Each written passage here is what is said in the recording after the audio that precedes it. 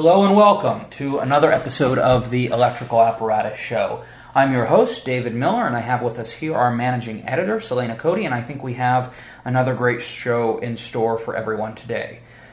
So in conjunction with our July issue, which was, of course, themed in accordance with electric vehicles, it is our EV issue. Today we're going to be discussing any potential prospects that EVs may or may not offer to our repair and service people. We're also going to be touching on hydrogen fuel cell vehicles and how they differ from typical EVs, which is a topic that is actually going to be featured in more depth in our upcoming August issue. So that's a little bit of an advanced tease. We're going to give you a kind of taste of what's to come in the August issue. I think it's appropriate to discuss in this context because, again, it does very much link up with the electric vehicle theme.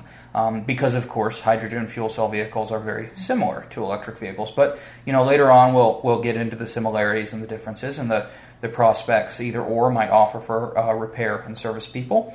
So we'll talk about that here today, and we'll have more for you to read in August.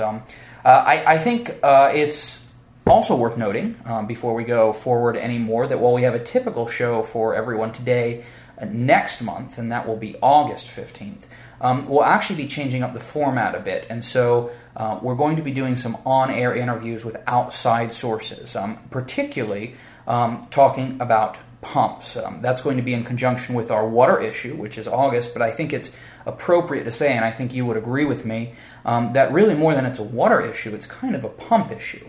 Yes, I mean, right? The two of them do go simultaneously. Obviously, when you're dealing with fluid, you're dealing with pumps, but I actually think it's more appropriate to call it the pump issue. So we'll be exploring the growing prevalence of pumps in the, I suppose you would say, portfolio of work service and repair shops do. Shops that are seeing more pump work than they did in the past. Maybe in some cases, manufacturing plants have fled their regions and they've transition their businesses to work on pumps instead, even where manufacturing remains. In some cases, we see process manufacturing growing in prevalence, whereas discrete manufacturing, the manufacturing of concrete objects and whatnot, declines. So instead, we see food and beverage, pharmaceutical, things where you're engaging in this kind of process manufacturing. You're moving fluids around and you're mixing things together and so on. So you see more pumps there, and you see.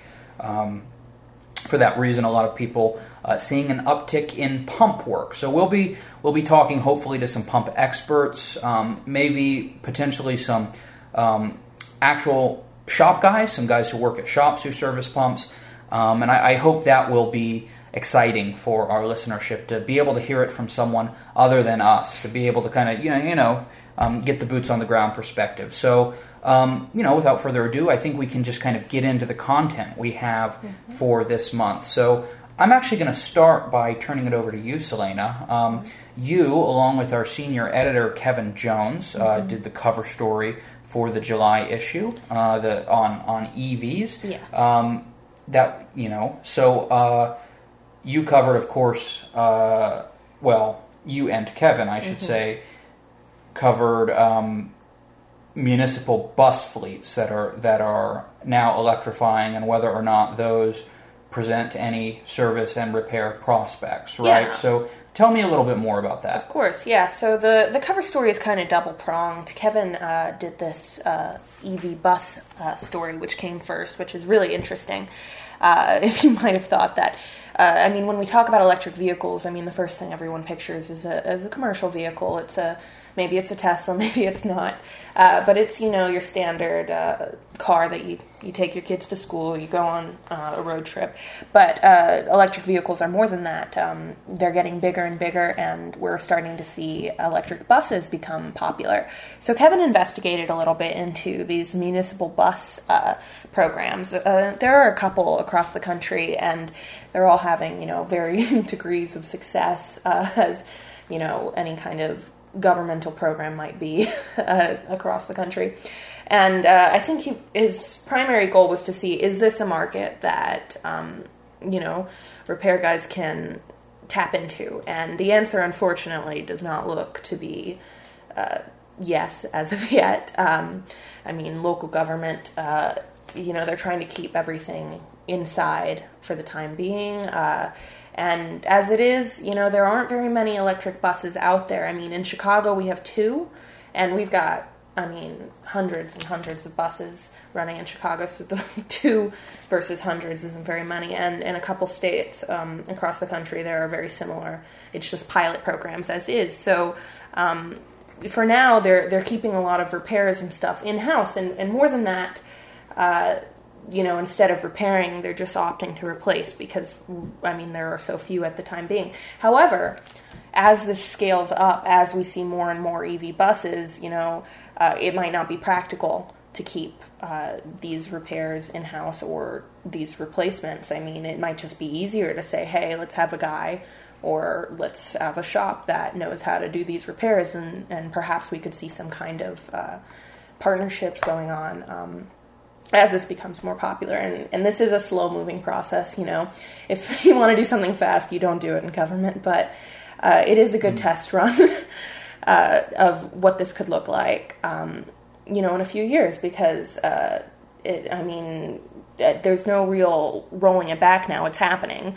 And I think that he talked to the folks in Albuquerque. They're the only ones having like a real tough time of it. And I think it's a combination of poor batteries.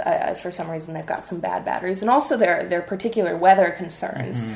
The particular hot, dry climate down there in the Southwest. The lithium-ion batteries can be very finicky yes. In extreme weather conditions, whether it's extreme hot mm-hmm. or extreme cold, right? Yeah, so we're working out those kinks, and by we, I don't mean me.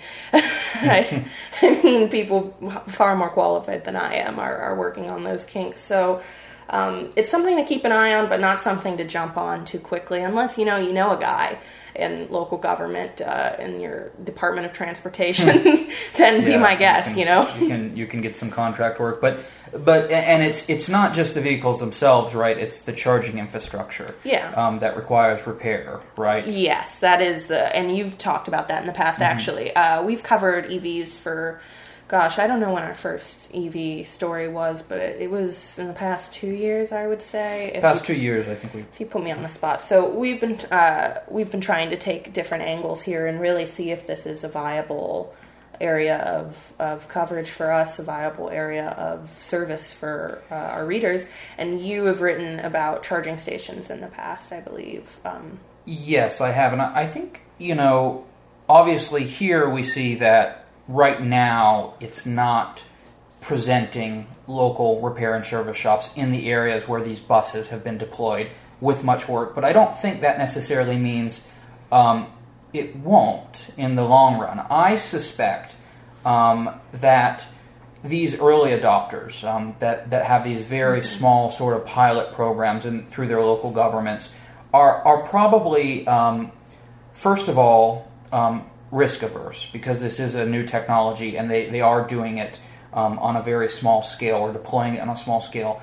They probably want to do more of it, and they probably know if it's an unmitigated disaster that it'll become so unpopular that they won't have the opportunity to do more of it. So I would imagine that would incentivize in-house mm-hmm. repairs because it gives them more control and oversight over the process. Mm-hmm. Whereas if they were to contract it out to a third party, private repair shop, privately owned and operated, they not only do they lose control of the endeavor, and as we know, governments are very interested in maintaining control of anything they can. It's mm-hmm. kind of what they do. Powers will be powers. Just like in the mm-hmm. private sphere, one seeks to, maximize their control. I think the same happens in government. But not only are they seeking then to maximize control, but it might be the case that these privately owned and operated repair shops don't have any experience mm-hmm. Servicing these buses and this infrastructure, and so that makes them doubly nervous. And so it's a little bit of a double bind because you have, the repair shops can't get any work because they don't have any experience with this type of work, and they can't get any experience with this type of work because there's not enough of it. But that's a very common double bind when a technology first gets off the ground, and I imagine that slowly but surely it will amend itself, and eventually you'll reach a kind of tipping point where the growth becomes exponential, right? Once you get over that initial hump, it's like getting off the ground is the hardest part, if that makes sense. And so I wonder, though, I wonder, too, if it's the case that, given that this is such an early stage endeavor, and given that it's happening through local governments, I wonder if the governments doing it are particularly liberal, quite frankly, because they would have more of an interest in these technologies, and if because of that they're less business friendly, because that's something that happens, and so that also is leading to where these buses have been deployed. They're not really interested in bringing in private contractors. But I think that what you often see, and what probably you would see with this, and maybe I'm wrong, but this is my perspective from having looked at this stuff for a good few years, is that as these initiatives grow more mature, those running them become more open to outside contractors, and they are more comfortable bringing in outside contractors, subcontractors, and because there isn't such a need for that kind of oversight, if that makes sense. And another thing that's interesting, too, that I think we can touch on more later is, you mentioned the problems they have with the lithium-ion batteries, with their storage degrading in extreme weather conditions. Interestingly, that's something that we can touch on. Hydrogen fuel cell vehicles potentially helping to skirt, because there are many disadvantages, quite frankly, to hydrogen fuel cell over lithium-ion battery powered vehicles. But one of their advantages is that they get around the issue of power degradation in certain extreme weather conditions, whether it's hot or cold. But in any case, we'll get into that more later, I think. I mean, I was about to ask you about your hydrogen fuel cell article that you're working on for the August issue, because, I mean, we see with both electric motor vehicles and the hydrogen fuel cell, a trend toward bigger and bigger vehicles, which is something I think you touch on in your article, in that hydrogen vehicles are actually more viable in a larger fleet. I don't know. Yeah, I I guess you're right. I guess this is a good time to transition into that. So I guess the first thing to say is that to understand any of this, you would have to kind of understand the difference between a hydrogen fuel cell vehicle and what we might call a typical electric vehicle. So there's EVs, and then FCEVs is how I see the acronym played for fuel cell electric vehicles. And there's not a lot of clarity on for some people on exactly how they differ. It's not terribly complicated, though, and I want to, again, I think I already said this, but I want to say that in the August issue, which will be out the first week of August, we have a big piece on hydrogen fuel cell electric vehicles. But they're an old idea. It's not a terribly new idea, but it's gaining some traction recently. I think in 2017, they had a Super Bowl commercial for the Toyota Mirai, I think it's called, which is a hydrogen fuel cell vehicle. But only in California. Yes, only being sold in California. I think that so far deployment has been very limited for passenger vehicles, but they exist and they're out there. Essentially, they are the same as EVs. They are electric vehicles.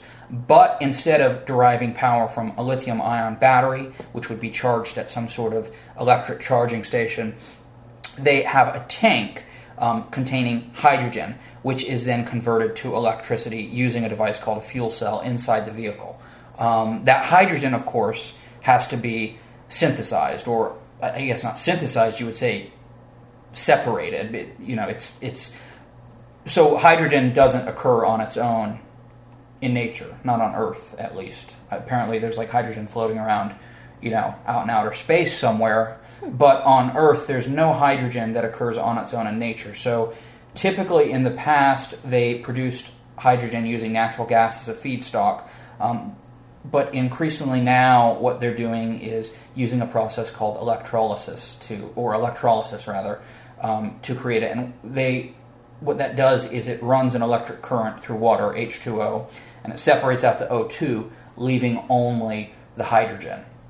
And so then that hydrogen would be put into a vehicle's hydrogen tank, and then the fuel cell, as opposed to the lithium-ion battery, in the vehicle would convert that hydrogen back to electricity. So you're going from water to hydrogen to electricity to your car on the road. And as you can imagine, of course, and probably we have an engineering-savvy audience, far more engineering-savvy than me at least. I'm more economic, I'm more political, but, what I'm sure our engineers that are listening are thinking is that this has got to entail tremendous efficiency losses. You're converting it back and forth and back and forth. You're using electricity to get the hydrogen out of the water. You're using more electricity to get the hydrogen back into electricity. How can this be efficient? And that's true. There are efficiency losses, which is one reason, of course, that, among others, that will be discussed in the August issue, that people don't see much of a future for hydrogen fuel cell, at least in the realm of passenger vehicles, consumer passenger vehicles. I think Elon Musk called it, he says like mind-bogglingly stupid or something. Yeah, that sounds like But at the same time, there are advantages to hydrogen power, not just to the fuel cell vehicles, but to hydrogen as a potential medium for energy storage as well. So one thing which we touched on is that you see in Albuquerque, where it's hot, and also in Michigan, where it's cold, as we've explored before, that these lithium-ion batteries break down. They lose their charge. That's not going to happen with hydrogen. Another issue that hydrogen potentially solves is that it's faster to refill. You can refill. It's a physical substance. You can refill your tank with hydrogen molecules in about as long as it takes to refill your tank with gas. As many people know, this is not necessarily the case with electric vehicles. There are fast charge stations that are incredibly high voltage that can charge cars up fast, but generally speaking, if you have a home charging station or you have an even medium voltage charging station, it can take hours to fill these cars, to the point where people are like parking at the grocery store, they're charging for an hour while they're in the grocery store. There are some convenience issues with this, and I think the goal with the charging stations is to offer people perpetual charging, because they're always charging while they're doing other things. But as you can imagine, that requires a huge rollout of infrastructure. You don't roll out the infrastructure, you can't sell the vehicles. You don't sell the vehicles, you can't roll out the infrastructure. It's costly, and that's why I think we've seen adoption of EVs being so slow. And we touched on that earlier too. Now we're getting over the hump. But it's slow, and it's painful. So there are some advantages of hydrogen. It would be useful, by the way, not only for vehicles, but for renewable energy, for intermittent sources of energy where they're trying to store energy in these huge battery farms. It would be incredibly valuable to be able to store up energy in the form of hydrogen over the winter when the sun isn't shining, and not have it degrade so that, or rather over the summer when there's too much sun, and then so when the winter comes and the sun isn't shining, you can have it stored up like a squirrel stores nuts, you know what I mean, for the dark season. It could be useful there. And so it's interesting, you kind of see is there much of a future for hydrogen fuel cell passenger vehicles? Well, most people think probably not. But to have the technology being deployed this way sort of gets it familiar with it, gets it developed, and maybe somewhere else it can be used. And I think here's a good point to sort of transition into the actual infrastructure that allows hydrogen to be produced so that it can be put into a vehicle. Because you can't transport this stuff easily, frankly. You're already undergoing efficiency losses and converting it back and forth. And so an issue is that if you were to have to move it in tanker trucks, this would make it even less efficient. You have to cool it, apparently, to transport it into a fluid. That's incredibly energy intensive. It's not very easy to send through pipelines. There's a lot of issues with leaking and safety.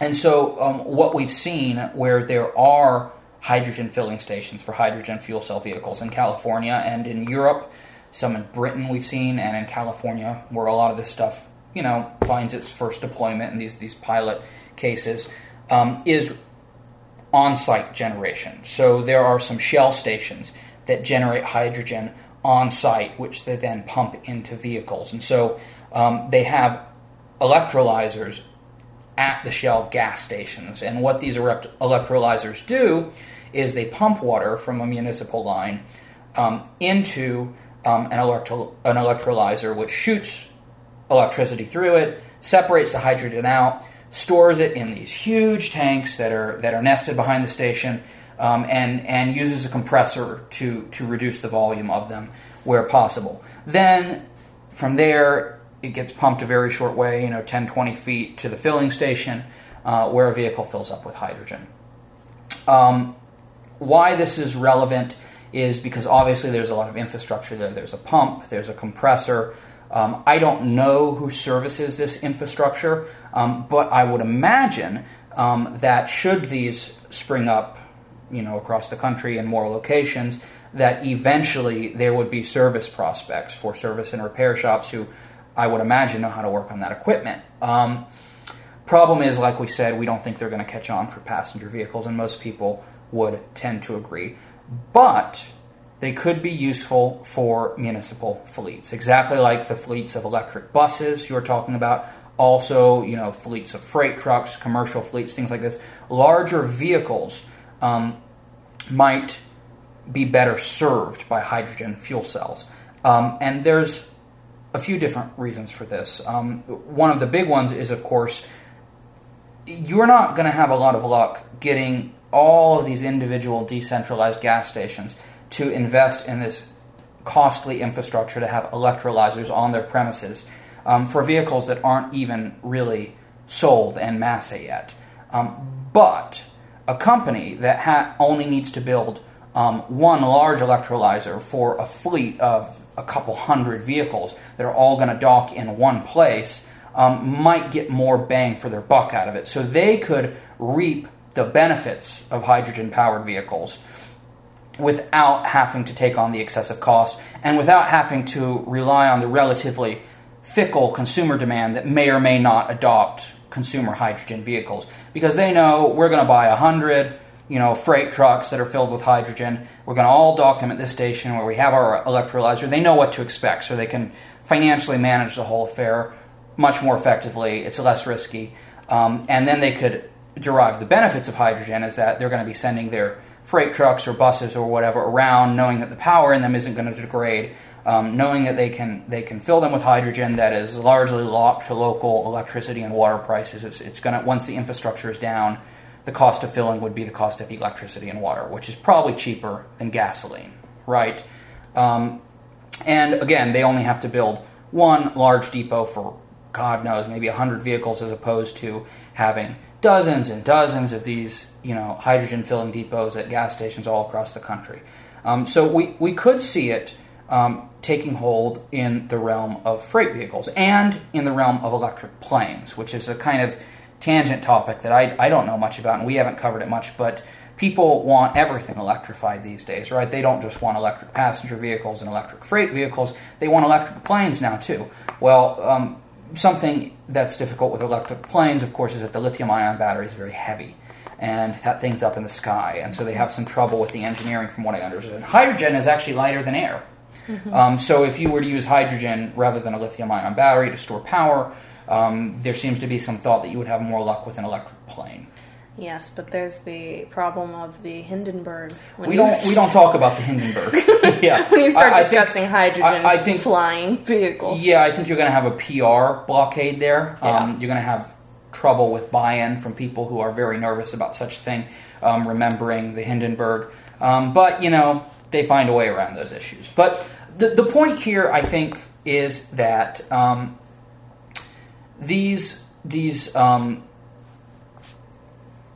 larger vehicles, getting outside the realm of passenger vehicles to buses, freight trucks, larger vehicles, I think that's really where, in the future, if there's going to be an opportunity for our service and repair people, where the opportunity is going to be. Mm-hmm. So it's good to know not only where larger EVs are going, such as the bus fleets that you and Kevin wrote about last month, but also where hydrogen filling infrastructure might become a part of these commercial fleets, because there might be some prospects for service and repair for those hydrogen filling stations too. But I want to kind of punt it back to you, Selena, because it's important to think about this stuff not just in regard to the infrastructure, whether it's charging infrastructure for EVs or filling infrastructure, we say, I suppose, for hydrogen vehicles.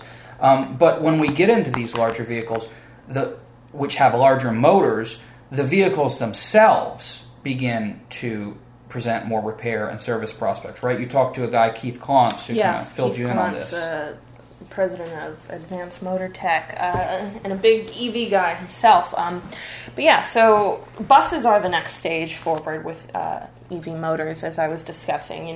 We start with the commercial vehicle, and then we go into the buses, which are bigger. The motors are bigger. The big problem with the EV motors on the commercial vehicles is that they're just small. They're really small. They're a lot smaller than anything, a traditional repair shop would see in their shop. Most people opt to replace those because, what's the point? It takes very specialized work to work on one of those motors.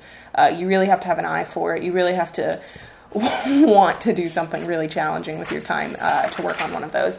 As we move into buses, the motors get a little bit bigger.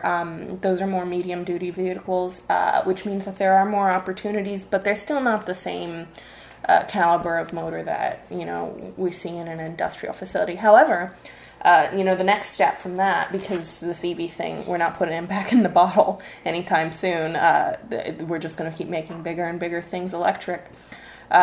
Those heavy-duty freight trucks that we see for cross-country delivery, for all sorts of things, really big vehicles, those are probably going to have motors that are very familiar to those in repair shops who work on industrial motors, and that could really present some opportunity for repair. However, this is a ways away. We're barely starting the bus thing now. Just because there are some buses out there doesn't mean that it's an opportunity quite yet. When I asked Keith, I don't know if you'd want me to put him on the spot, but he said maybe 20 years before we even start seeing something like that. But, it is something to look ahead at and to think, and it'll probably happen.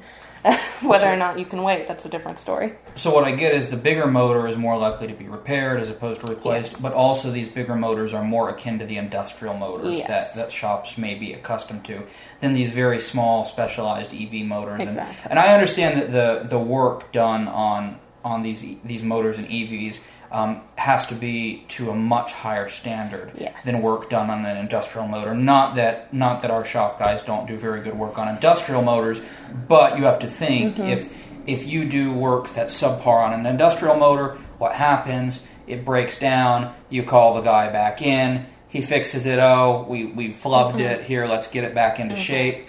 But if a motor in a passenger vehicle isn't worked on properly, right? Someone's going off the road and into a ditch, and oh, you've got some legal liabilities on your hand. You just killed this guy, right? So there's a lot more pressure on properly repairing an EV or an automobile in general than something in an industrial setting. There's a lot more danger and risk, and I think that was something that way back when we talked to Eddie Goodsir of Mac and Mac Electric, which is a motor shop, a service and repair shop up in, somewhere in the Northeast. Is it Oregon or Washington? No. I think he was in Washington. Okay. Now, don't quote me on that because I'm not sure. But he said, he does work on EVs.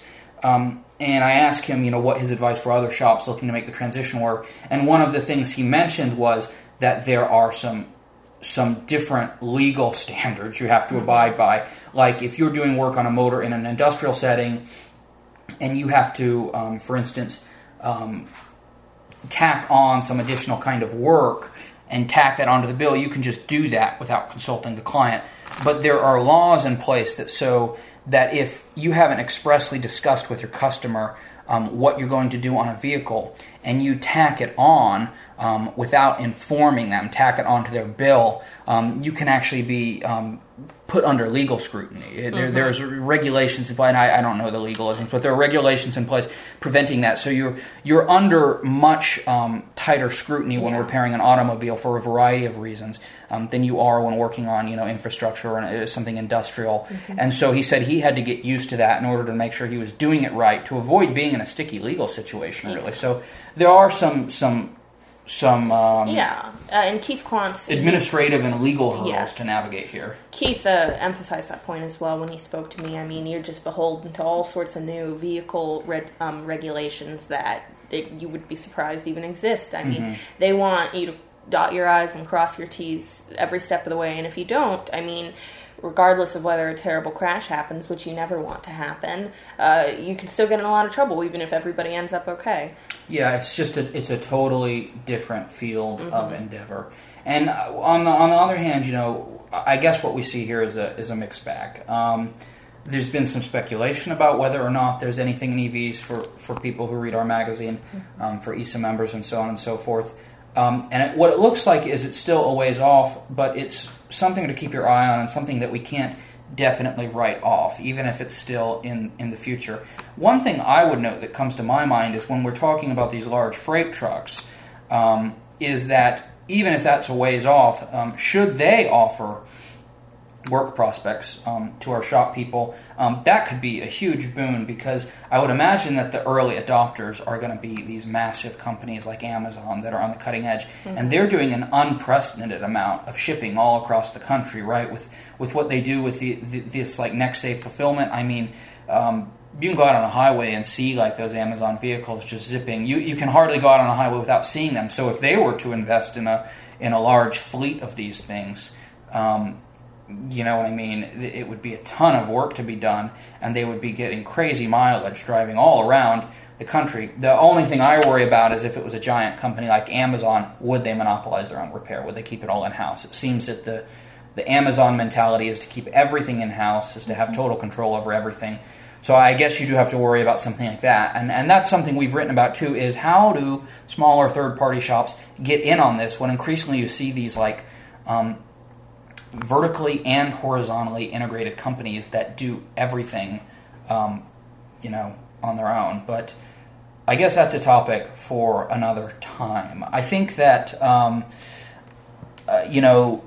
want to actually kind of cap this show off today. I know this episode has been a little bit shorter than some of our past content. I think it's about half the length. Usually we go to about an hour. This has been about a half hour.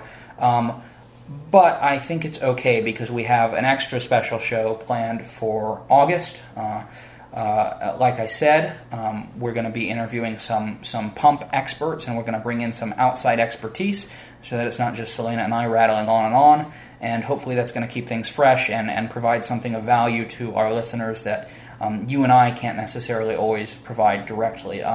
So in addition to teasing that upcoming August podcast with our pump interviews, I also want to do a little bit of teasing for the upcoming August issue. So August podcast will go out August 15th. Shortly before that, you'll have the August print issue out, hopefully the first week of August. That's when they're supposed to arrive, at least.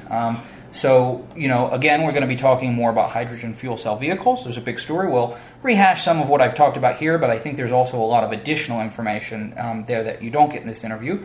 We're going to be talking about pumps in pharmaceutical production, right? Process manufacturing, that's going to be the cover story, Selena. I believe you're in charge of that. We're going to be looking at the use of pumps in pharmaceutical production, what kind of standards they're held to, and what kind of repair work is done on them. Also, we have some content on hydropower. It's, like I said, our water issue, although it's water and pumps maybe would be a better way to say it. We revisit nuclear energy as well. We had in April written a piece about nuclear energy, the nuclear option. I wrote that. And we're revisiting nuclear energy, this time through the lens of safety. Obviously, one of the big arguments against nuclear energy is that it's considered unsafe by many people. I would be of the opinion that that's a myth. I think there's a lot of hard data that supports that. But we're going to be digging into it in more detail in the upcoming August issue. And so for anyone out there who's interested in nuclear energy and whether it is or isn't safe, and also what kind of technological advances have been made in regard to safety, that will be August's safety column. And so you can sort of open up and dip into that. And so in any case, I think this has been a good show. It's been a brief show, but I think it's a good one. We have a lot of other good content coming up on the horizon in print and on the air. And so I just want to thank all of our loyal readers and listeners for sitting down with us. And I hope everyone stays healthy.